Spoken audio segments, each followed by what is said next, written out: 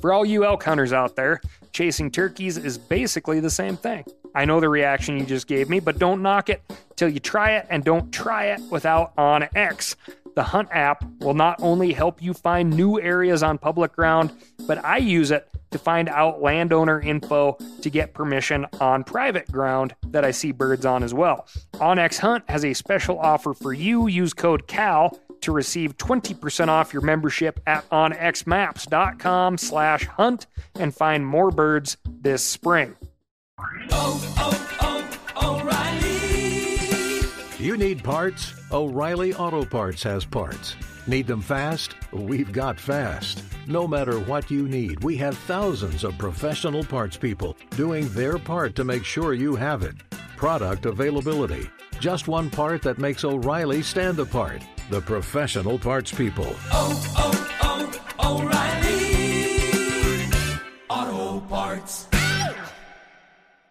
Hey, I just sat down with the owners and operators of Maui Nui Venison. They're on a mission to balance axis deer populations on Maui while giving back to the community and run a totally sustainable operation. For folks like me who want to get your own meat but aren't always successful, you can become a snack subscriber, get some axis deer sticks sent right to your door. Visit MauiNuiVenison.com. That's MAUINUI. venison.com and use promo code CAL for 20% off your first order.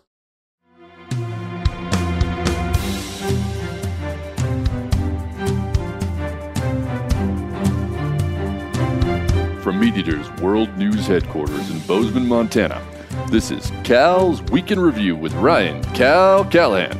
Now, here's Cal. Weak penis bones, or brittle baculum, in otters point to excessive contamination around Alberta's oil sands. So, check that tap water, fellas.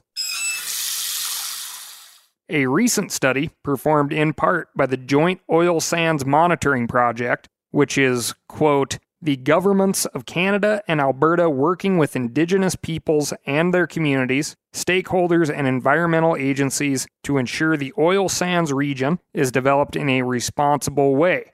Together, they are working to provide comprehensive environmental monitoring data and information to improve understanding of the long-term cumulative effects of oil sands development.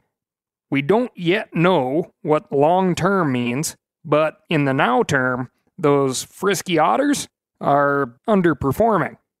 If you have never heard of oil sands before, think of really thick oil called bitumen, which is mixed with sand and gravel, sometimes hard rock. Bitumen is most commonly extracted using drill rigs that treat the bitumen in place in order to make it flow. This is done either by dilution or heating of the bitumen, injecting steam into the deposit, which sort of liquefies the bitumen. The pressure forces it to the surface through a return pipe. That's a real quick and dirty rundown, which is appropriate because you're dealing with oil and lots of liquid, and sometimes it's dirty. Thousands of gallons of water used in extraction, and during this process, other minerals are extracted and things leach into the soil, which is why the Joint Oil Sands Monitoring Project exists. When people refer to the Alberta oil sands, they are talking about the Peace River area, the Athabasca, which is the largest, or the Cold Lake area. Reports from primarily Dean and Cree trappers who count on the furs from species like otters for income have been noting otter litter sizes seemed consistently small. These reports raised the natural question that comes to mind: how are their baculums doing? The baculum, for those of you who do not know, is the proper name for the penis bone. Weak penis bones have proven to be associated with poor litter sizes and reduced litters in general. Lots of animals have baculums. Humans do not, but gorillas and chimpanzees do. Bears, badgers, raccoons all have baculums. Fun fact for you, in some bear hunting circles, the baculum is boiled, cleaned, and then lightly sealed with a food-safe lacquer and used as a cocktail stir stick. If you think that's in poor taste, I agree the badger baculum is much more noteworthy than the bear's. Vodka martini, shaken, not stirred. Anyway, no matter what your cocktail of choice is, You don't want a brittle baculum breaking in your booze. You don't want animals suffering in the, let's call it, bedroom for our oil consumption either. Trappers, near and far away from the oil sands, sent in the penis bones they collected to McMaster University lab, where they were tested in several ways for strength, including measuring the amount of pressure it took to snap the bones in half. Now, I know the relationship of weak penis bone to undersized offspring count is documented, so that is likely why the penis bone was selected as the bone to send in and break. But couldn't they just have easily pulled a tooth or a finger bone? Wouldn't all bones show the same weakness? Does someone out there maybe have an agenda? The outcome of this relay of information from Cree and Dean trappers to study is that otters in areas with low hydrocarbons have strong penis bones. Otters in areas with higher contamination, higher hydrocarbon counts, have weaker penis bones and will produce fewer offspring. This story and study is a great example of how boots-on-the-ground conversations of people who are intimately involved with a resource can effectively communicate and help get that scientific backing which is needed to take action on an issue, especially if folks are making money on it. I know that the reaction to this study will be far too slow for the trappers, but the combination of folks in the lab publishing a peer-reviewed study and those stories from the people that live with the wildlife, the insiders and the outsiders, will be more effective than one or the other. The full report can be found in Chemosphere Scientific Journal titled Co-Exposures to Trace Elements and Polycrylic Aromatic Compounds Impacts North American River Otter Baculum. If that doesn't get you excited, well, you might be swimming in the wrong water. This week, we've got fishing reports, anti-sense legislation, frozen squirrels, and so much more. But first, I'm going to tell you about my week.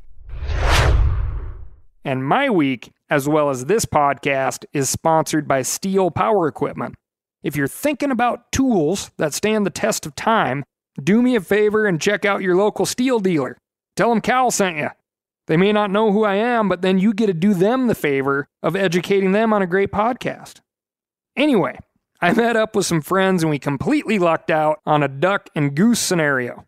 I had exactly 5 duck decoys in my truck. We had solid wind and got permission on a pond where it seemed every bird wanted to be. On top of that, the mallards and Canada geese were really responding to calls, so much so that we got several groups of geese to commit to landing on this tiny body of water. It was great. We shot really well and had all the elements working for us the first day. The wind switched and we shot poorly the second day, but Snort got exactly what she needed. A lot of retrieving. She got a lot of water work, multiple birds falling at the same time, her first goose retrieves. I think she ended up retrieving 7 geese, some of which were probably a quarter of her body weight. She still has so much to learn, but this weekend was huge, particularly with the geese. And I'll admit, it was not the plan to have her retrieve geese on this hunt, but it happened. I will say, if I had given her an out, said no, or leave it, she likely would not have gotten anywhere near a goose, possibly ever again. There was a lot of loud encouragement over the weekend. It was needed. This is the most experience at the youngest age compared to any of my previous Labrador retrievers, and it seems to me that this dog, perhaps because of her age of only 7 months, perhaps just her personality, does question some of what the shooting results in. One of the best things to happen on our hike out of this hole we were in is she picked up a mallard and chose to carry it the quarter mile or so back to the truck, which, just made me very proud. Seemed to be a very proud little girl walking her duck all the way back to the truck. Late season mallards are the last thing to go into the freezer and the first thing to come back out. It is some of my absolute favorite, deliciously fatty meat. One thing I often think of in regards to waterfowl is hunters or shooters saved these migratory species from likely extinction. We hunters fed the restaurants of metropolitan areas and boom towns on wild waterfowl until they started to not show up. The demand for migratory birds as food to be paid for took millions of birds from the sky and the big waters of the Great Lakes and Chesapeake Bay and the Sacramento Delta. Now, however, even amongst some of my friends that hunt ducks heavily, there is this shuffle of how the hell do we get rid of these birds? It's crazy to me, and I find the attitude pretty darn disrespectful to the resource that was saved by hunters. Canada geese for dummies. Take the breast and the thigh meat, throw it in a pressure cooker with plain water for 15 minutes. You can get fancier than this, but this is the simplest way. Shred the meat. It tastes like dark meat turkey, and you can add it to whatever and mix it with barbecue sauce, and anyone will eat it and ask for more. If you want to take that to the next level, throw some fat in a pan, take that shredded meat in there, let it crisp up, heavily season it with taco seasoning, then you got carnitas. You'll never give away a darn Canada goose again. Ducks for dummies. Take those breasts and thighs, skin off if you're someone who does not enjoy flavor, put a little bit of butter in a pan, get it hot. While you're doing this, you've coated your breasts and thighs in salt, a little pinch of cayenne, a dash of maple syrup, fat, salt, sugar, heat. Cook it to medium rare. If you cannot stomach medium rare, check out Hank Shaw's Duck Hunter's Sausage. If you have ever made a handmade burger, you can make this sausage. You'll never give away a duck again. Moving on. H.R. 8828 to restrict the use of steel jaw leg hold traps and conibear traps on animals in the United States. This act may be cited as the Public Safety and Wildlife Protection Act. It is the policy of the United States to reduce risks to public safety as well as unnecessary harm to companion animals and wildlife from indiscriminate and injurious trapping methods by prohibiting the import or export of and the shipment in interstate commerce of steel jaw leg hold traps and conibear traps. It shall be unlawful for any person to import, export, deliver, carry, transport by any means, anywhere, whatever, and do.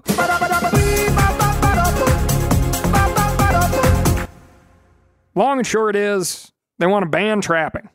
Introduced by Congressional Representative Adams of North Carolina's 12th District. This is a bill that would end trapping in America, and remember, trapping is not done only by backwoods caricature type folks, or young Stephen Ranellas putting themselves through community college, or by those Cree and Dean trappers that are currently saving otters. There are no provisions here for research, for conflict mitigation, only for mice. It is, according to H.R. 8828, just fine to kill mice with traps, which really makes me want to have a conversation with this congressperson. So let's just send this one to the bottom of the round file, shall we? Even if you don't like the idea of trapping, even when it's a conibear trap designed to snap the neck of the animal that triggers the trap, just like a mouse trap, which is apparently totally fine, you do like what trapping does for you. Whether you live in a community that could be flooded by industrious beavers, a community that occasionally gets rabies outbreaks, which we have covered here over and over again, or a bird hunter that likes finding birds, a bit of trapping does benefit all of us. Which, let's be honest, this bill still leaves room for trapping. It just says that live trapping is better. It says that it is better to put a wild animal in a trap, let it stay alive as it is transported somewhere away from prying eyes to then be killed. I'll tell you right now that I've spent some time with some trappers. Some of them are their own worst enemy. There needs to be good, responsible behavior. There needs to be good spokespeople for trapping. And there needs to be a better understanding of what trapping is. There is a lot of trapping that goes on in the United States. Again, a lot of that benefits people that live in cities too. Now, it should be on everyone's New Year's resolution to get more familiar with your elected representatives at all levels of government. And this is a softball to start with. We manage wildlife in this country, and unless you own stock in one of those anti-coyote jackets for lapdogs they sell in the Los Angeles area, call your congressional representative and let them know what you think of H.R. 8828. Let them know who you are and let them know that they'll be hearing from you again. Which of you listening right now took a class in school about Family Finances 101? No one? Yeah, me neither. Just like the importance of a will or college savings plan or even life insurance or estate planning, we have to know these things. But how do we figure it all out? That's why I'm excited to partner with Fabric by Gerber Life. Listen, one of the few things expected of you in life is to not let other people pick up after you. That's why I have life insurance, to make sure my stuff is taken care of even when I'm gone. Fabric by Gerber Life is term life insurance you can get done right here, right now. You could be covered from your couch in under 10 minutes with no health exam required. Join the thousands of parents who trust Fabric to protect their family. Apply today in just minutes at meetfabric.com/Cal. That's meetfabric.com/Cal. MEET. Fabric.com/Cal. Policies issued by Western Southern Life Assurance Company, not available in certain states. Prices subject to underwriting and health questions.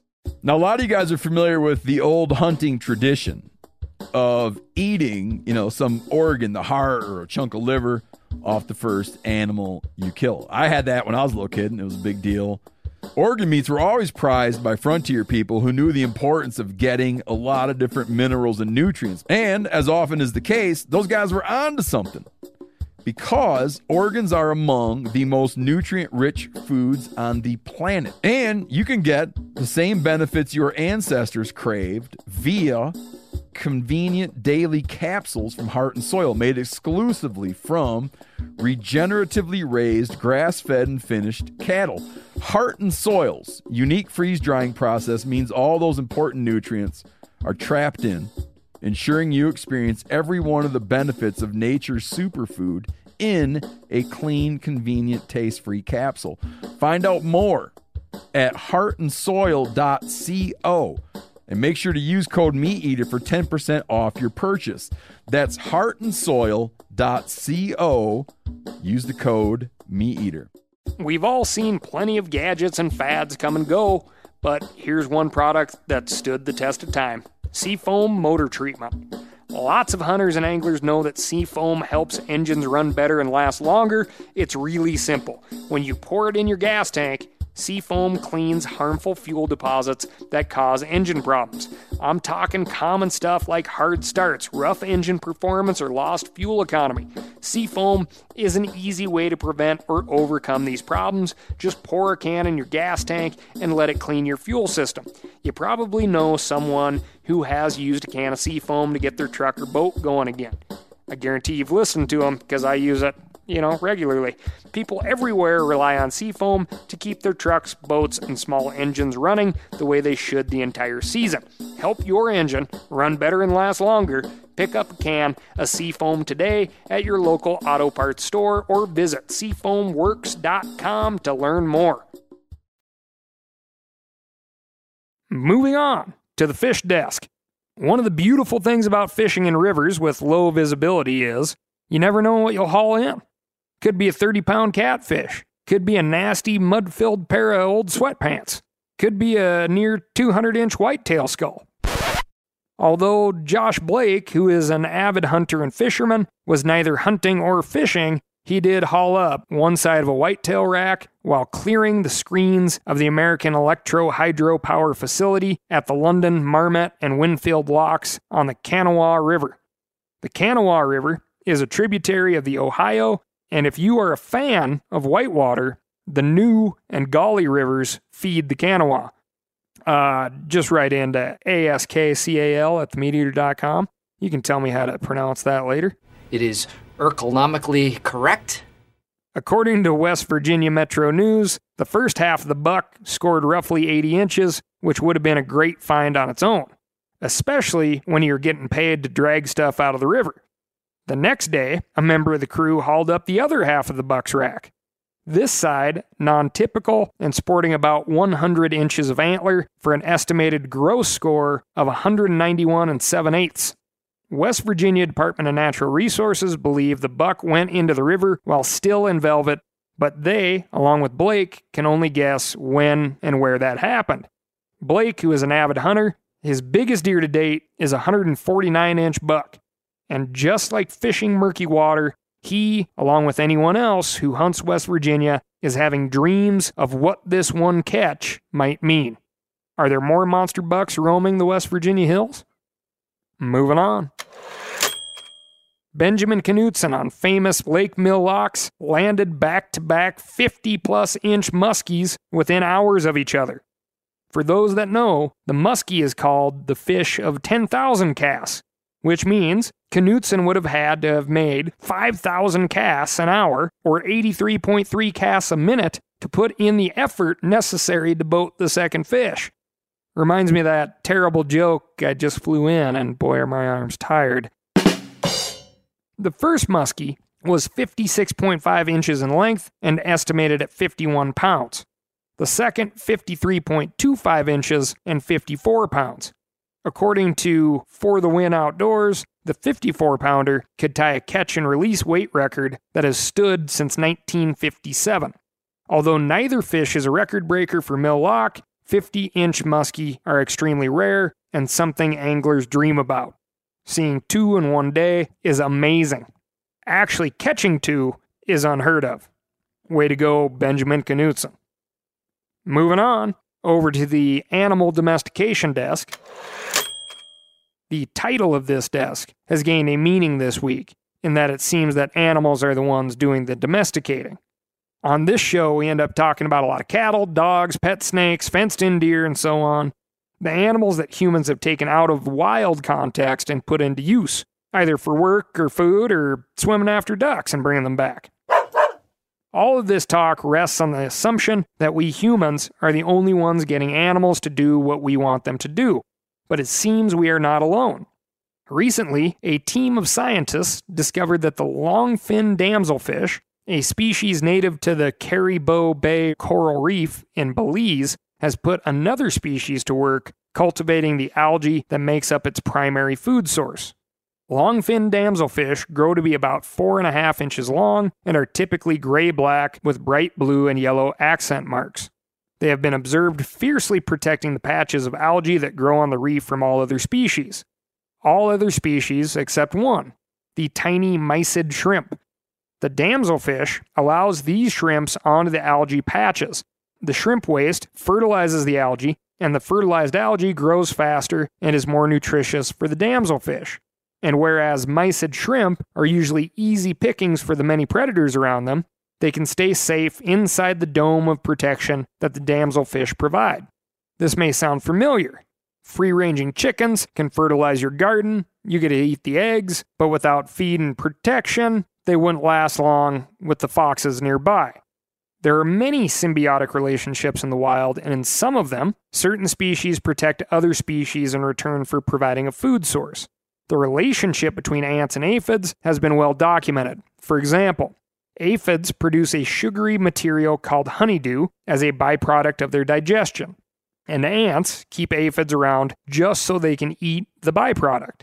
Ants even stroke the abdomens of aphids to stimulate the production of honeydew. And certain species of aphids have become so adapted to the ant relationship that they aren't anatomically able to excrete their honeydew waste without ants there to, stroke them. The ants will provide protection from aphid eaters. They'll even bring the little guys along when they have to migrate to a new colony. This obviously bears a whole lot of resemblance to how humans cultivated dairy cows, goats, sheep, anything with nipples, I guess. I have nipples, Greg. Could you milk me?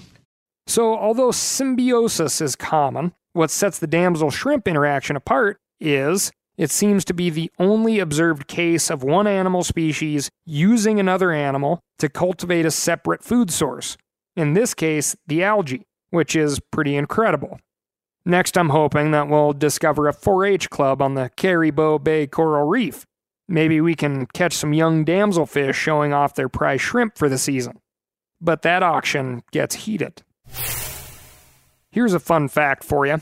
One you should know if you're going to be stuck trying to entertain or impress some relatives or friends or Tinder dates. Symbiotic is a prolonged relationship in which both parties benefit. I would call the aphid-ant relationship symbiotic. Mutualistic can be quite similar, but when I think of mutualistic, I think of the fact that the parties involved benefit but remain independent, lacking of that relationship. Think of, let's say, the prairie wolf that followed the pioneers across the prairies. The wolves cleaned up after the pioneers by eating the waste. The prairie wouldn't stank to high heaven. Scavengers reduced the presence of disease as well. You could call that mutualistic. Then there are obligate mutualistic relationships, where neither species can survive without the other, and here is where the symbiotic v mutualistic relationship discussion really heats up.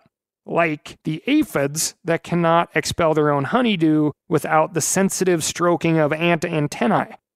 The yucca plant is pollinated only by the yucca moth. The yucca moth lays its larva inside the fruit of the yucca.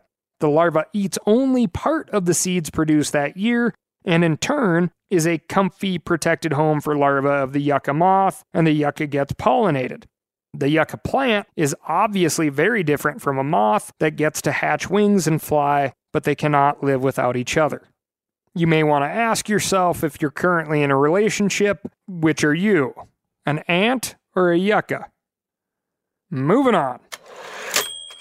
Here we are in a brand spanking new 2021, and New Year's resolutions abound, especially related to losing some of those quarantine pounds. But how do we do it? If you have a friend who has ever done CrossFit or tried a Whole30 or dabbled in the keto diet, you have no doubt heard more than enough about the practice of intermittent fasting to take off the pounds. The premise of intermittent fasting is simple enough. Skip breakfast every day and you'll lose weight. What about second breakfast? Or don't eat anything one day a week and watch the pounds melt away. Proponents of fasting will tell you, and keep telling you, that its effects are not just the result of taking in fewer calories. When your body hasn't had any new nutrients for long enough, it responds by changing its metabolic functions.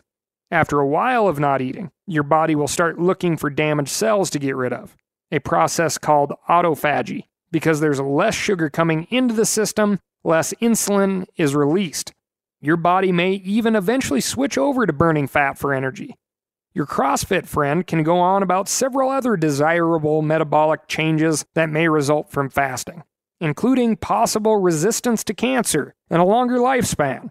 You won't even have to ask them, they'll just tell you. But no matter how much that friend can deadlift or how committed they are to their regimen, when it comes to fasting, they are no match for the Arctic ground squirrel. Researchers with the University of Alaska Fairbanks have been studying how exactly Arctic ground squirrels can survive the stunningly long periods of time they go without food and water during hibernation.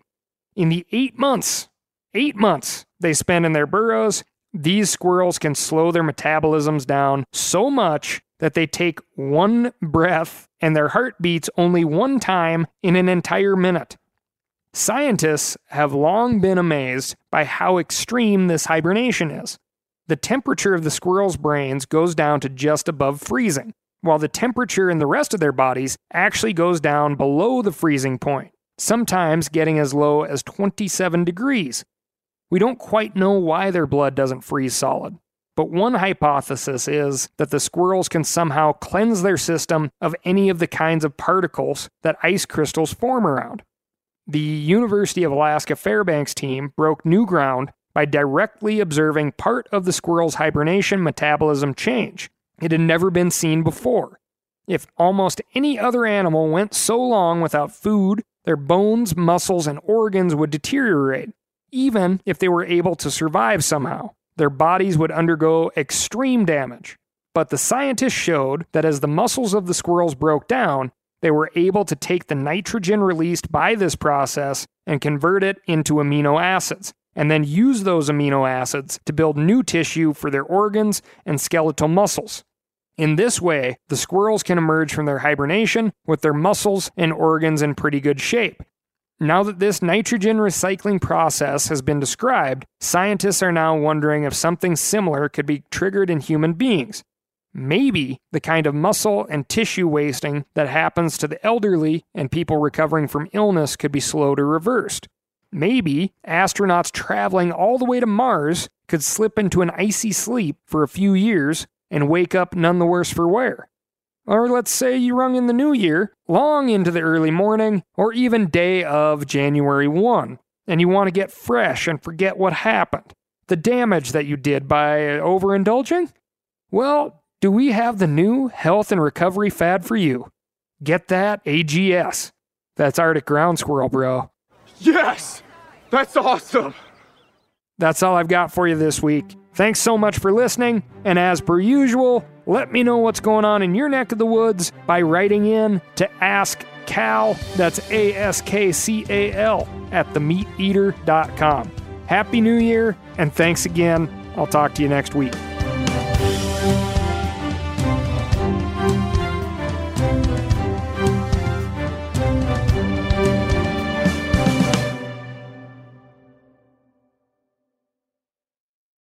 I'm sure a lot of you guys remember the old ceremonial hunting tradition of eating the heart out of the first animal you kill. Meat from those organs are among the most nutrient-rich foods on the planet. You can get those same benefits your ancestors craved via convenient daily capsules from Heart and Soil. Find out more at heartandsoil.co. And remember, use code MeatEater for 10% off your purchase. Outdoor adventure won't wait for engine problems. Things like hard starts, rough performance, and lost fuel economy are often caused by fuel gum and varnish buildup. Seafoam can help your engine run better and last longer. Simply pour a can in your gas tank. Hunters and anglers rely on Seafoam to keep their engines running the way it should the entire season. Pick up a can of Seafoam today at your local auto parts store or visit SeafoamWorks.com to learn more. That's SeafoamWorks.com to learn more.